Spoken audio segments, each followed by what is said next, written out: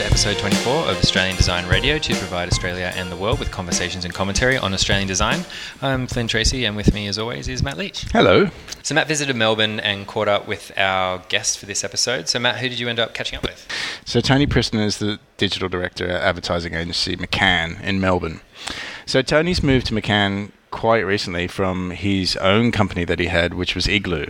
So we talked quite a bit about that and the kind of idea of going from employer to employee. Yep. We also then talk a little bit about this idea of advertising. Like, he's in advertising now, which to us is kind of like the dark arts. And so I think he's really kind of trying to break that down and try and, there's some amazing stuff he sort of talks about, the stuff they're doing. And I think that's one of the things I was really interested in, this idea of, product. Like, advertising agencies are in this position now where they could produce something themselves. Yeah. And Tony talks quite a bit about that kind of idea that, he thinks we're on the cusp of something changing in a big way. I hope you enjoy it. Enjoy, guys. Let's start from the very start.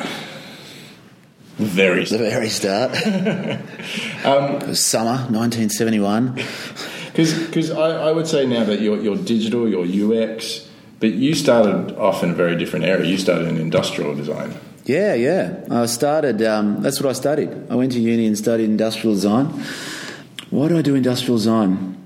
Dad was an architect. All right. And at first I thought I wanted to do architecture. Actually, I went to Melbourne High, and I just did straight science, maths and physics and all that sort of stuff. And then I found industrial design, and I thought that was it seemed like a combination of art and science. Mm-hmm. So I went and signed up to that and realised really quickly that maybe I didn't want to do it. And in a panic, I ran down to the architecture school. Literally day one at RMIT, I bolted down there because they'd originally let me into architecture, and then they wouldn't let me in. That was it. They said, "See you later, mate. You can come back in a year." Yeah. So I stuck with it. Yeah, and I did industrial design. Giving your place to someone else. Yeah, gone. So RMIT industrial design. I really didn't do my research that well. Didn't realise that we don't actually make anything in Australia. Yeah. And it just sounded like a really cool course to, I'd be designing cars and all sorts of really cool stuff. Yeah. But, it is all about, it's all about human needs, and that's where you start. And it's kind of funny because it's amazing how it's all come back to that, really. People are talking about it now like it's some big, amazing new thing. Mm. But industrial design, we used to do subjects like ergonomics and all that sort of stuff, which was, learning how the body worked and what you could and couldn't do. And, because there was no way you could design, a chair or anything without understanding how it was going to be used and how someone was going to use it and what the range of their body was and all that sort of stuff. So you spent a lot of time in a research phase. I guess that's really interesting to me. I think industrial design makes so much sense because, exactly as you said, you're thinking about the end user all the time. So take that and then into Igloo, because that didn't happen straight away. What happened in between that? I DJ'd. Yeah. Which has got nothing to do with anything else. But I tell you what, if you want to pick a career that is all about understanding the customer's needs, DJing's right up there. I can tell you that, right. Because if you get that wrong, they just stand and look at you like you're an absolute idiot and why are you playing this? So it is about understanding your audience there. Death on stage. There are a lot of product designers that have got into UX. Mm. I actually think anyone that can step away from something and think in a logical way can make a good UX designer. I mean, it's just understanding how someone's going to use something. So I think that explains why there's such a wide variety of people that have managed to find their way into it, and all have a different way of approaching it, I think, too. But yeah, back to DJing. That's what got me through uni. So right. Yeah, I was actually still doing that when I started Igloo with a mate of mine, Andy, who I met behind a bar, pretty much. So it was all a bit of a, kind of a mid-90s blur. Seemed like a good idea, yeah. We were just kind of standing around going, this is it. Everyone else is shit. We can do this better. Do you know graphics? Do you know anything? No, but let's do it, And you kind of, I don't know if it's maybe a bit of an X-Gen thing, but you kind of, you see a bit of that in the startup culture now. Yeah. But I think people are a lot more structured in their thinking and where they think they're going to end up. and how it's all going to go and how much money they're going to make and what the end game is. We had no idea. We just kind of did it because we didn't want to work with anyone else. Yeah.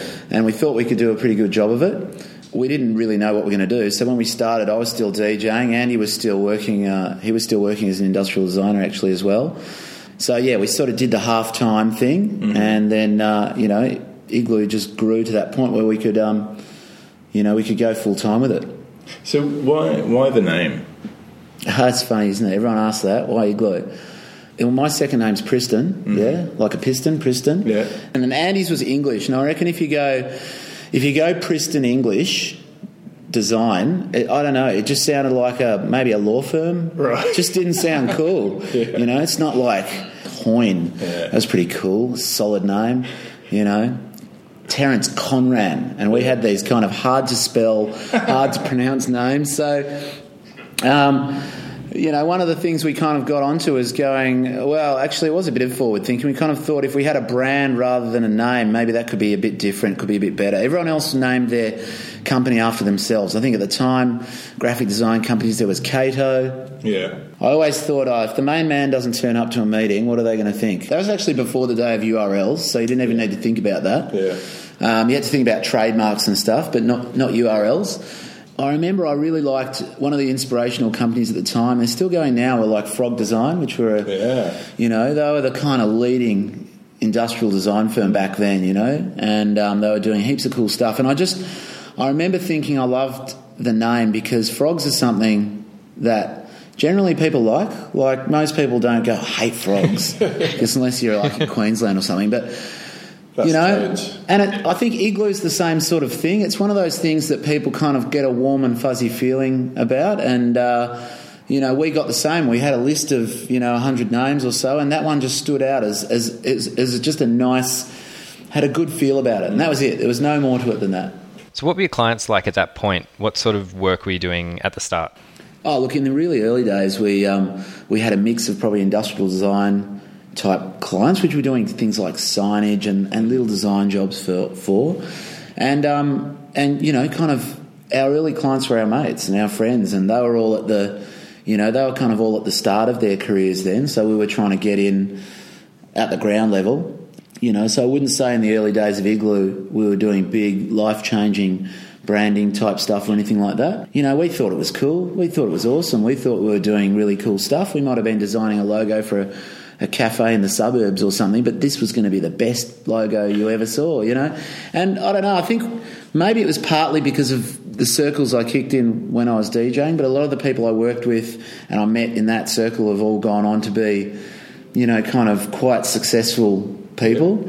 That crowd, that kind of nightclub crowd, they're traditionally a networking kind of crowd, and the ones that manage to escape the gravity of nightclubs, have kind of all gone on to really bigger and better things. And it's amazing. There's people that, were clients of Igloo, we started over 20 years ago. I'll walk into a boardroom now, and there'll be marketing managers of big organisations and all that sort of stuff. So, Melbourne being the town it is, it was all, there was a networking and all that sort of stuff. And that was what DJing was all about. It was all about, I'll put my hand up and be the first to say I was a shit DJ. I was pretty bad, I was there to have a bit of fun and earn a bit of cash. And but I think I was always a pretty good networker. Yeah. And that was one of the big skills that I think I took out of that. It showed me that, you've got to be good at what you do and you've got to understand the crowd and all that, but you don't have to be the guy that knows, every single release that's coming out of the UK well before everyone else to actually get a club kicking in. And being kind of networked with the guys that were running the nights and all the promoters and all that was just as important as all the other stuff. And I don't think anything changes in business, So I think that's a big, that was a lesson learned early, that's for sure. So what I knew Igloo as was not product design or industrial design. It was very much a digital agency and probably one of the sort of forefront of the digital thing. So where did that change come for you guys? Well, we were a traditional graphic design agency for the first part. I'll call it the first era. That was probably maybe about 8 years. So it aligns with, really, the web wasn't really around when we started Igloo, you know. Then we started getting into web sort of stuff, but we were doing the 50-50 thing, and the web wasn't that serious then, you know, so you could kind of get away with it. You know, we're doing brochureware type stuff, and it was, you know, it was all just a bit of fun, really.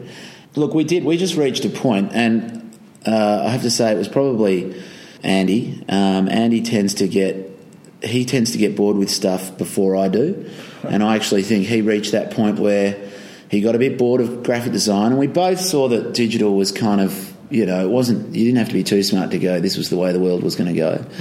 And we tried to be both, and we realised you just couldn't. It just didn't work. Maybe we didn't do it right, but it wasn't working for our clients and the way we were running. So we literally woke up one day and said, look, that's it, we're gonna go digital. Right.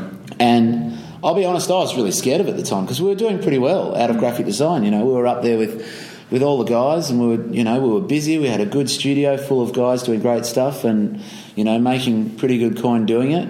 And to throw that all away was kind of a bit scary at the time. But you know, we did it. Did you have to change staff? Yeah, we did. That was you know, there was a few guys there that were pretty adamant that was the path that they were going to stay in. They really liked the whole branding, you know, brochure, graphic design type stuff, and had a couple of finished artists that were like that were, you know, that were in that space, and they just kind of weren't ready for digital. And we took on some new guys, and we started, you know, I mean, back then there wasn't like experienced people out there. There weren't people that had been doing it for 10 years, so you could just go out and get someone and help you do it. You were making it up as we went. You know, some of our very first hires were kind of almost some of the first grads that were coming out of the Swinburne multimedia course at the time. Yeah. They were actually, you know, we had a steady stream of guys coming through that way. So I remember they used to do an industry placement year, and we used to have quite a lot of them do that, and heaps of them stayed on, and we were kind of, that's what we built the digital business off, I'd have to say. So fast forward a little bit, and then you decided, or both of you decided to get out of it, or to sell the business, basically. Yeah. What brought that about? Oh, look, it was... we never started the business to sell it, you know, which is, like I was saying, that was kind of the way... Maybe it was an X-Gen thing, but we didn't think that far ahead, you know. It was never about selling it or anything like that. But which I guess is different to the startup world, where... It's all about that. You know, people are planning their, you know, what yacht they're going to buy before they... Yeah. So, yeah, and good on them. Like, God, I wouldn't have probably been doing the same thing for 20 years if I'd been a bit smarter there. But, you know, we were kind of... I'd say we were a little bit... Why did we do it? Look... It's a big question. You know, why do you sell your business? Andy and I both creative backgrounds. It also kind of lined up with a time when the web was getting a lot more serious, you know. You couldn't get away with just doing little bits and pieces here and there. You needed good technical stuff going on in the background, you know. You needed really experienced people. You needed people that knew what they were doing. And I think Andy and I, as two creatives, probably didn't do a really good job of running a business that at its core needed to be technical. And in the early days, it didn't really need to be technical. It needed to be creative, and you know, you kind of made up the other stuff as you went. But as you've seen now, if you don't get the build bit right, it all goes to pieces. So we learnt that the hard way. We kept losing pitches at the last minute because they just didn't trust us to build it for them when it came to really sort of technical stuff. And you needed to be in that game if you were going to be a serious digital agency. So we needed to do something, you know. So we tried, you know, we kind of tried employing technical leads and bringing them into the business and all that sort of stuff. But again, two creative guys aren't necessarily going to employ the best people. You know, we went through that process of creating our own CMS and, you know, all that sort of stuff. We tried partnering with, you know, these sort of tech companies at the time. Yeah. But, you know, it's kind of hard because there weren't a lot around and, you know, you're really different cultures and all that sort of stuff. And look, you know, the stars just aligned with this company who had technical resources that they'd built up, building their own brands, building their own products. and they kind of didn't quite know what to do with them now that those products were mature. So they needed kind of a brand that, you know, so it was kind of like put Andy and I on the creative side and our brand together with their technical ability. And, you know, we kind of had a different business. So it allowed us to kind of scale and mature really quickly. We got a CTO, we got a bit of cash, and we could do all those things. We had people there that knew what they were doing around that side, which allowed me and Andy to focus on what we were actually, you know, what we were good at. Yeah, getting back into the actual creative. Yeah, winning clients, keeping clients, coming up with ideas, all that sort of stuff, building a business, and, you know, kind of not getting lost and confused in the kind of the world of technical, which, you know, obviously I understand a lot more now, but back then, you know, we had no idea what we were doing. I look back on some of the decisions we made, and look, I'm sure if you speak to most guys that were building digital businesses at that time, they would have made a lot of the same mistakes. Yeah. You know, the outcome could have been different if we'd chosen a different path, you know, if we'd found the right technical leadership and made that maybe the third part of the business. Who knows? But that's just not the way it went. So recently, it was probably, it's a year and a half now, you moved into advertising. So we sold the business in 2008. I stayed on with Igloo for about another 4 years. So what's that, 9, 10, 11, 12? 2012. 13? Yeah, maybe 5 years. And then I took a year off, and I've come into it. So I've been in advertising now for a year. So I had about a year off there. So the obvious question, and I've asked you this before, so apologies, but why advertising? Yeah, I know. Well, why not? I'll ask you a question. Why not advertising? Yeah. I guess it's because advertising and designers have always, you know, they've always been on the battle planes, because advertisers are seen to kind of put design in the corner, and designers, I guess, think that advertisers don't pay enough respect to the aesthetics or to the kind of the history of design, I guess. You know, it's always that kind of complaint about the advertising agency just wants the logo bigger as opposed to where it should be. Or no, I think maybe around design, I don't know, I'd probably disagree. Like, they care about design big time here. You've got Finnish artists here that will absolutely labour over the layout and the craft of something more than I've ever seen in a long time, to be honest. Right. I think the scepticism, and, you know, look, everyone sort of said, why advertising? It's kind of like crossing to the dark side. Because, you know, I think it was about, a belief within digital agencies that advertising agencies don't get digital. You know, that they just want to come in and make a TVC, and digital is just something that you throw together at the last minute, you know, with a bit of a Facebook campaign or something like that, and off you go.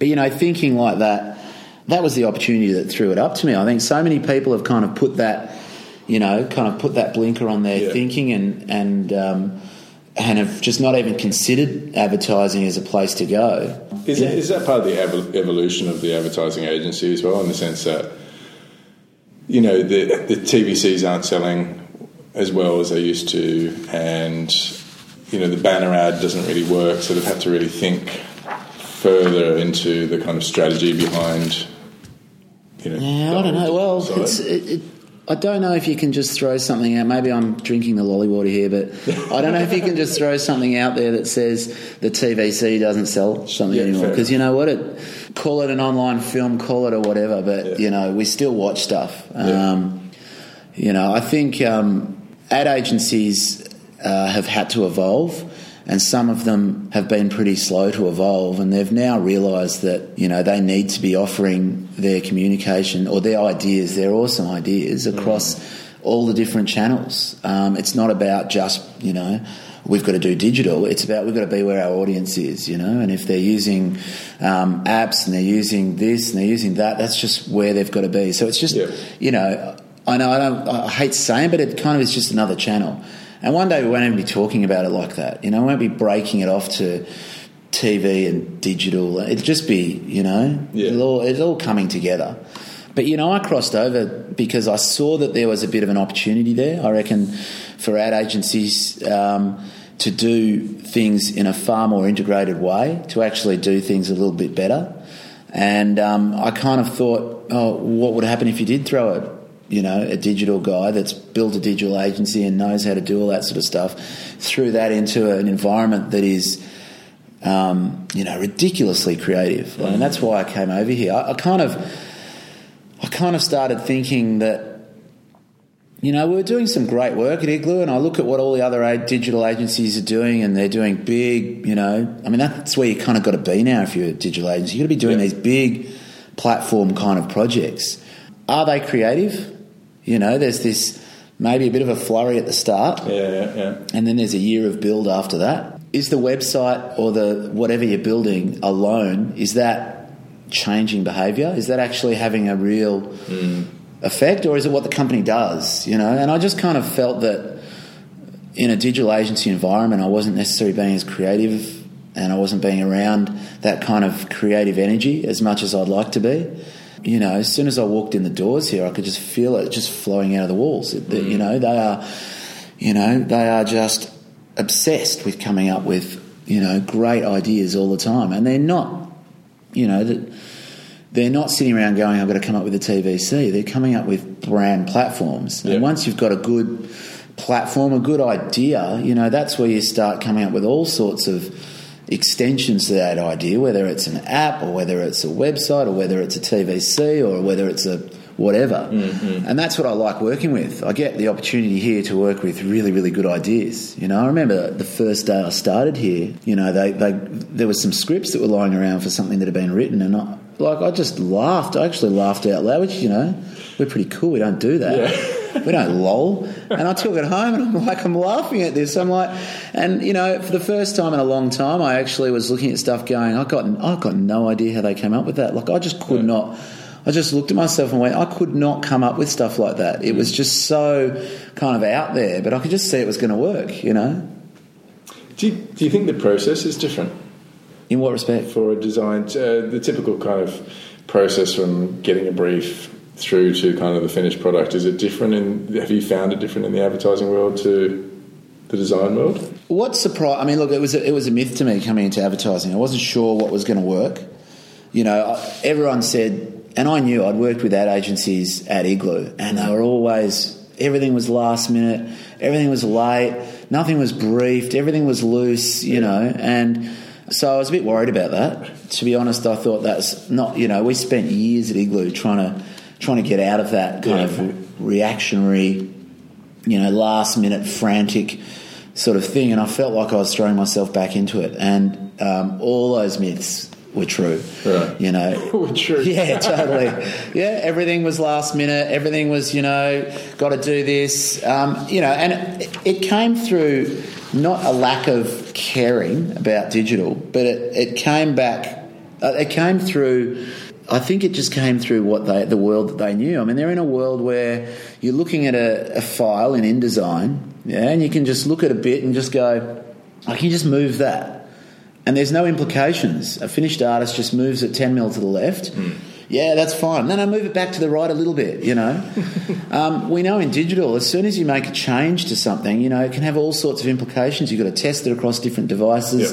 Yep. If you're mucking around with the code, it could actually mess up somewhere else. Yeah. So it's not as easy as just moving it. So I'd have to say the biggest challenge, no, it's not a challenge, it's just the biggest thing I've had to try and do here, and it's still a journey to get there, is to actually bring that kind of digital agency thinking into a place that didn't think like that. Yeah.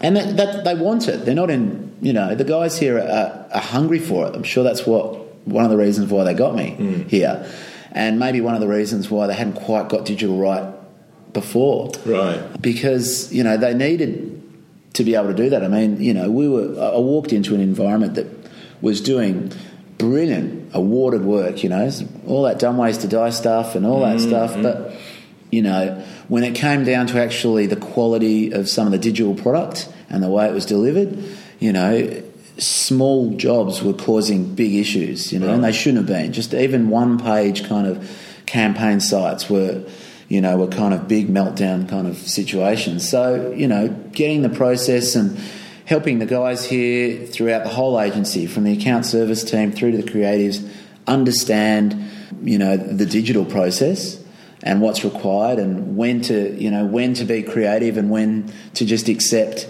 You know, I've kind of had my chance. And also understanding that digital can evolve as well. I mean, you know, the thing about, I think the reason why they kind of love finessing stuff, I'm speaking about them like they still, to that nth degree is because once it's done and it's made and it's printed or it's a TVC and that's it, you know, and that's your file. It doesn't change from then.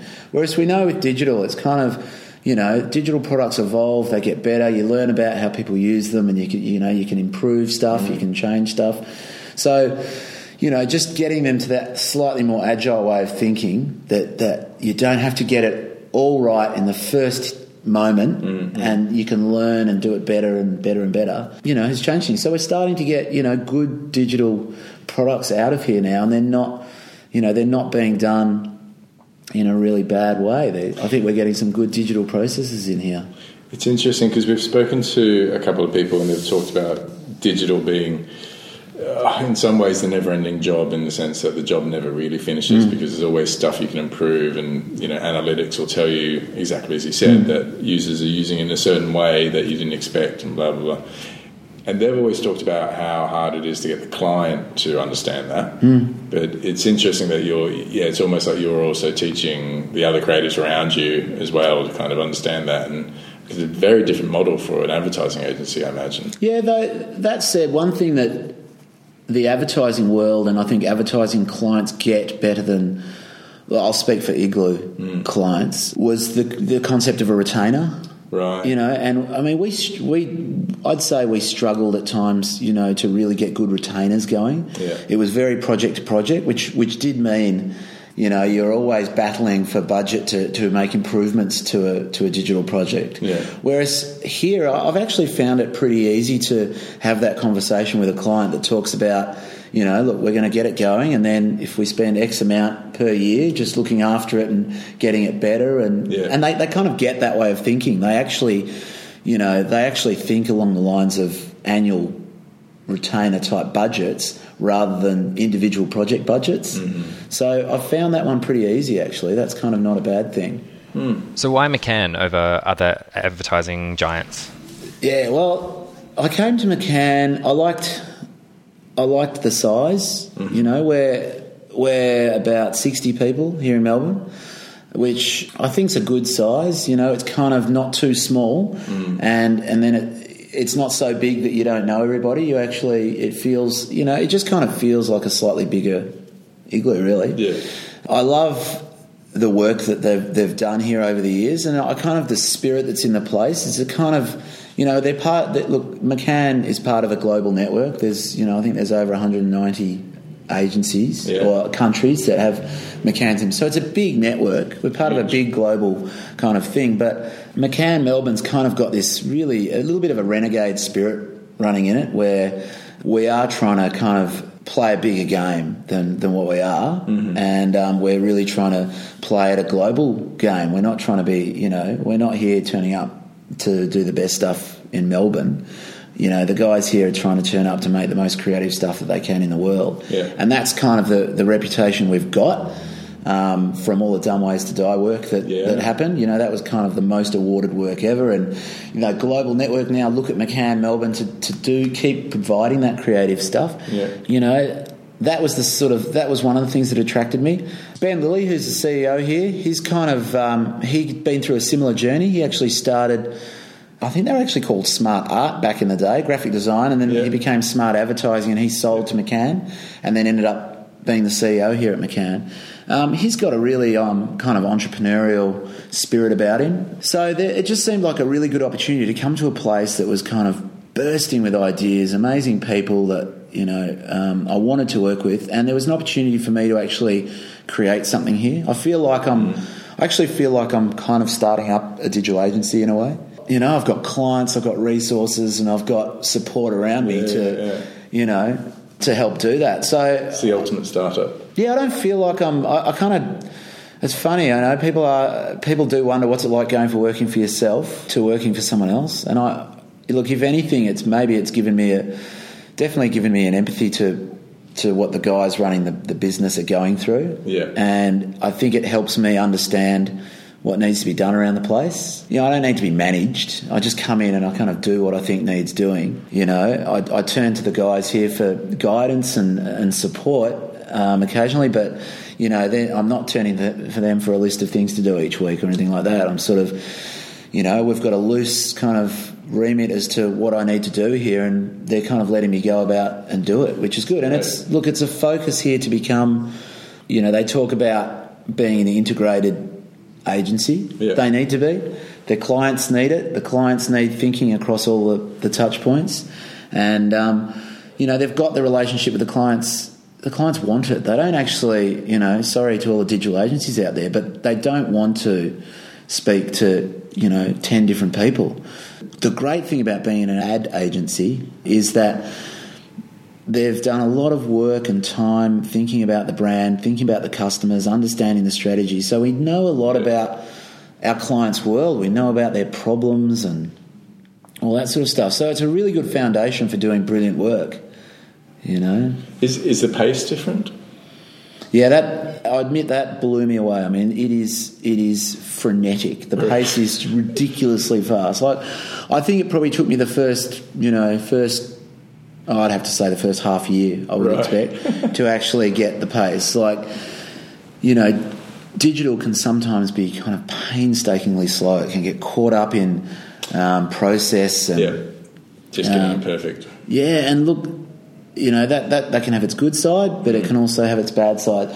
The things here just come and happen so quickly. I mean, the studio does something 1,000 pieces of work a month. It's ridiculous. Wow. You've just got to learn to work within that pace, but you've just got to make sure. I mean, that's the challenge, is to make sure we still keep those good digital, the good digital processes going. And we don't. It's so easy to slip out of it when someone's needing something in 3 weeks. But the reality is, I've found we can actually do things a lot quicker. Hey, Tony, do you find you and the staff spending a lot of time working overtime? They work pretty hard. I'd say, advertising, from what I've heard, look, this is the only ad agency I've really worked at full-time, and it seems like it's common in the industry. They do work pretty hard here. Look, at the end of the day, and I think this is one of the biggest differences between coming up with a startup and developing a product and being in a service industry, is that if you're in a service industry, you're accountable to the hours, and that's it. Whether it's law, digital agency, accounting, or advertising. And find me a successful law agency or law firm or accounting firm or even your that don't work hard. They have to, because they can only charge by the hour, really. Not necessarily creating product. So that is the unfortunate kind of limitation of working in this industry, that you're accountable to the time you put in. And I look, it's no lie. It's people say it, you hear it, but you see it. The best work comes when you've really given it a good hard crack. The first idea isn't always that great. You need that idea to be worked on and then honed and then thought about and right down to the finest detail. That's how you're making a beautiful, amazing idea, that where every little bit's considered. The typography is crafted, the words, however it's taken out into all the different touch points. You don't do that, just slopping some stuff together in WordPress in 5 minutes. You know what I mean? Yeah. I feel like we're doing a bit of a documentary on advertising, but I guess it's all right. I'm on the other side now. It's like we've got a mole in the advertising camp. Yeah. So UX. I mean, is that talked about in advertising agencies as much as it is in design studios? In what way would you? I guess every design studio now is talking about that they need more UX. They need to kind of incorporate UX into whatever they're doing. Is it talked about like that in an advertising agency, or is it, in design studios it was very much a little bit of a slap on the end sometimes, and now it's very much at the beginning? Is it like that? Well, look, the pure ad creatives here, it's probably not kind of at the centre of their thinking. And that's kind of okay, I'm helping them understand some of that stuff, but that's not what they're kind of here to do. But, I've got a digital design and UX team here. They do that. That's what we do, and that's what we bring to it.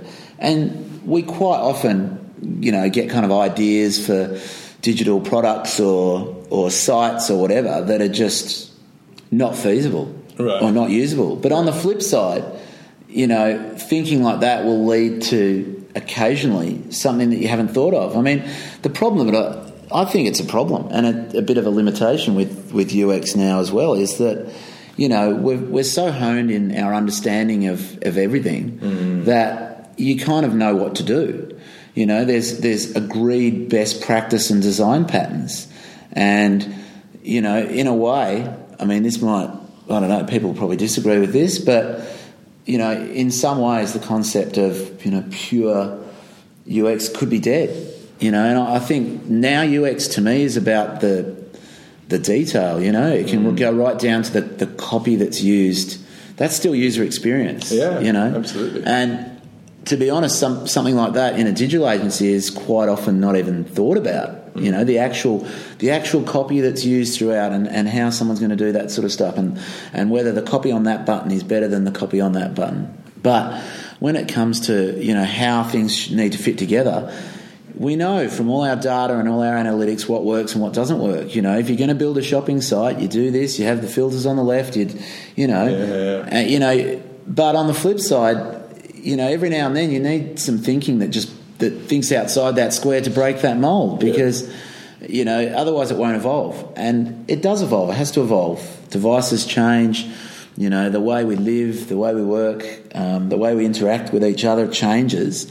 UX, just like graphic design did, it can fall into a bit of a rut, I reckon. I mean, I see some of the stuff that is coming out of some young UX designers, and I don't think it's breaking any, it's not showing me anything new. I mean, really, you kind of, you went to school to learn to do a big banner at the top and three promo banners underneath it and list your news and, really. So, UX is going to shine with the few that actually really get into the detail of making a difference within those kind of frameworks, and then occasional disruptive thinking that just rattles everything a bit. And look, to be honest, I reckon we're ready for a bit of that now. I kind of feel like, and I'll put my hand up and say I'm in this bucket as well, we've got a bit lazy. We're designing stuff that kind of looks the same, whether it comes from a different country. We're doing stuff that fits within these, design patterns, and a lot of that's got to do with using frameworks and all that sort of stuff. Yeah. Something's got to come and change that. There was that wonderful article recently which he was talking about that kind of that thin type over an image and just about how prevalent it is. And then he went out and he thought he was going to find about sort of 5 or 6 sites to kind of back up his story. And he found like 40 or 50 sort of sites that were all just using almost the same typography and just that real. And I guess, as templates, start to evolve better and better, and you've got the kind of sites that design themselves now, and it's almost like we need to break away from that. We need the sort of David Carson kind of approach to. Yeah, well, and you've got Google fonts. Everyone's using those because they render really well. They're free. Therefore, we're all using the same fonts because there's only there's kind of they don't all look great, and. Where something's got to change that. I mean, you just said it. There's sites that are going to design themselves. Well, they exist now. You've got to have a really good reason now if you're going to do something kind of really bespoke. I think our industry, we talk about it all the time. We're always asking our clients, disruption, do this, change that. Yeah. I think our industry itself is about to be disrupted big time by something like that, because... to me, it feels like we've all just fallen into this little pattern of just this is the way you do things, and thanks to a bit of globalisation, stuff looks the same whether it's pretty much coming out of I mean, even the stuff that used to come out of Brazil used to look different. Now we all look the same, you know, whether it's UK or Australia. I don't think it's that different anymore. It's not. So what do you think that the disruption will be? Because I guess I've spoken to some people and they were talking about this idea of the kind of the creative as the client sort of thing, that creators will start producing their own products more and more because they've got that insight that they can sort of, and the, you know, thinking about the user and thinking about and also knowing how to then put it into production, how to actually finish it. I don't spend too much time thinking about it as much as I used to. When I was obviously running Igloo, I used to think a lot about where's the future? What's this business going to be like in 5 years? You know, technology was getting outsourced. It was getting harder and harder to compete with all sorts of things. You know, everything was falling into patterns, and I was starting to, you know, where was it all going to go? And I don't spend that much time thinking about that. You know, I'd rather be shaping what the future looks like than worrying about what it is. And I think one thing that can never die and can never be replaced by an algorithm, well, hopefully not too soon anyway, though it probably can be, is creative thinking and ideas and products. Whether digital agencies are in that space or not, that they probably need to be, but I haven't seen too many good examples of digital agencies that have been able to be servicing others and doing their own good stuff. There's not many good examples of that. But when you are actually creating your own product, you're changing the way someone does something. It's far less about what it looks like, and you know, it's all about what it does, and it's all about the problem that it solves. That's why I think places like an ad agency are in a really good position to be doing that. Well, no, they are thinking about a client's problem, and quite often that's the brief, and therefore quite often the output will be some sort of a digital product that actually does something, you know, that actually helps the customers do something, an app or this or that, you know. So, you know, but again, ad agencies aren't good at creating their own products. They're doing it on behalf of someone else, you know. So the people that are going to shape the future are the ones that are thinking creatively and solving problems. And that hopefully can't be replaced too soon. But I pretty much think everything else can be. I mean, you know, we've grown up in an era. I've grown up in an era where anything's possible. And once you get over that and start trying to get comfortable with stuff, then you just accept, you know, what if in 5 years you don't have to do anything? And it's not even, you know, it's all feasible. It's all feasible that, you know, you'll just spit in some stuff and it'll just spit out exactly what you need, be it an app, be it a website, be it a, you know. And that's why I think you've just got to, you know, I'd be wondering about the future if I was a digital agency. You know, I think there's space for big digital agencies. I mean, you've seen it, you know, Reactive sold to Accenture. You've got Deloitte Digital kicking goals. Isobar are doing really, really well. But I'd be a bit worried if I wasn't one of those sort of big players. If I didn't have scale and and if I was trying to, you know, I'd be thinking a lot more about doing my own stuff or shifting into product development rather than just executing kind of other people's stuff. I guess what Nick Hallam is kind of doing with Joan is a little bit like that, in the sense that they do a lot of their own products as well as sort of working for clients, and it's that keeping small but being able to kind of, I don't know, create kind of the kind of income that can then, you know, you've got a product out there and it just sort of starts paying for itself after a while, while you're then working on another product and bringing in another client and that kind of stuff. Well, I think about the skills that we've got, you know, digital agencies and ad agencies, we're kind of only one good idea away from creating something that could generate income for ourselves. We just leave that part out. We do every other thing so well, you know. We come up with beautiful ideas and really good thinking, and we design it well, and we can build it well, and we can launch it well, and we can make sure millions of people see it and use it. But at the end of the day, we're only being paid for that generally in a service way. You know, we never got there in Igloo, where we were actually, I guess, involved in the remuneration in terms of being part of it as a partner. When you're running a big agency, it's a bit messy. It's hard to, you know, you can't pay people on that. Maybe if you were a nice small kind of, there's only a few of you, you know, a little dev shop. Maybe dev shops could do that, you know, a bit more, partner on projects. How does Google do it? Because Google has their 20% time, don't they? Where they 20% of the time of the employee's time is supposed to be just working on something. That's what it says on the website. Yeah. I don't know. I'd say they...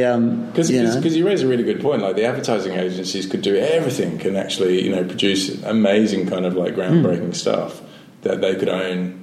But Google's a product company. I mean, it's just a different way of going about business. They are there to create products, and, you know, I'm sure their business is structured around, you know, like all product companies, releasing new things all the time.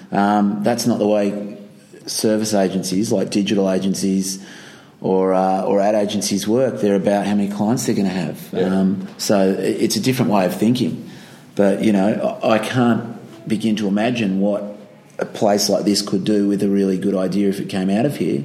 They've got all the mechanisms to do it, and make sure it's seen and used. And the global scale as well. Well, there's plenty of good ideas out there that don't get seen. You know, there's millions of digital products that are being developed, apps, all sorts of things every day.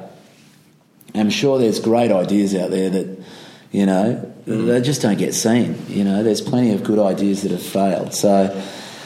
That's something that an ad agency, you'd think, would be able to actually at least ensure that a lot of people saw it and had a go of it, you know? Yeah. And drive it from start to finish. Yeah, and look, to be honest, that's kind of something that, you know, I'd like to be involved in, I think.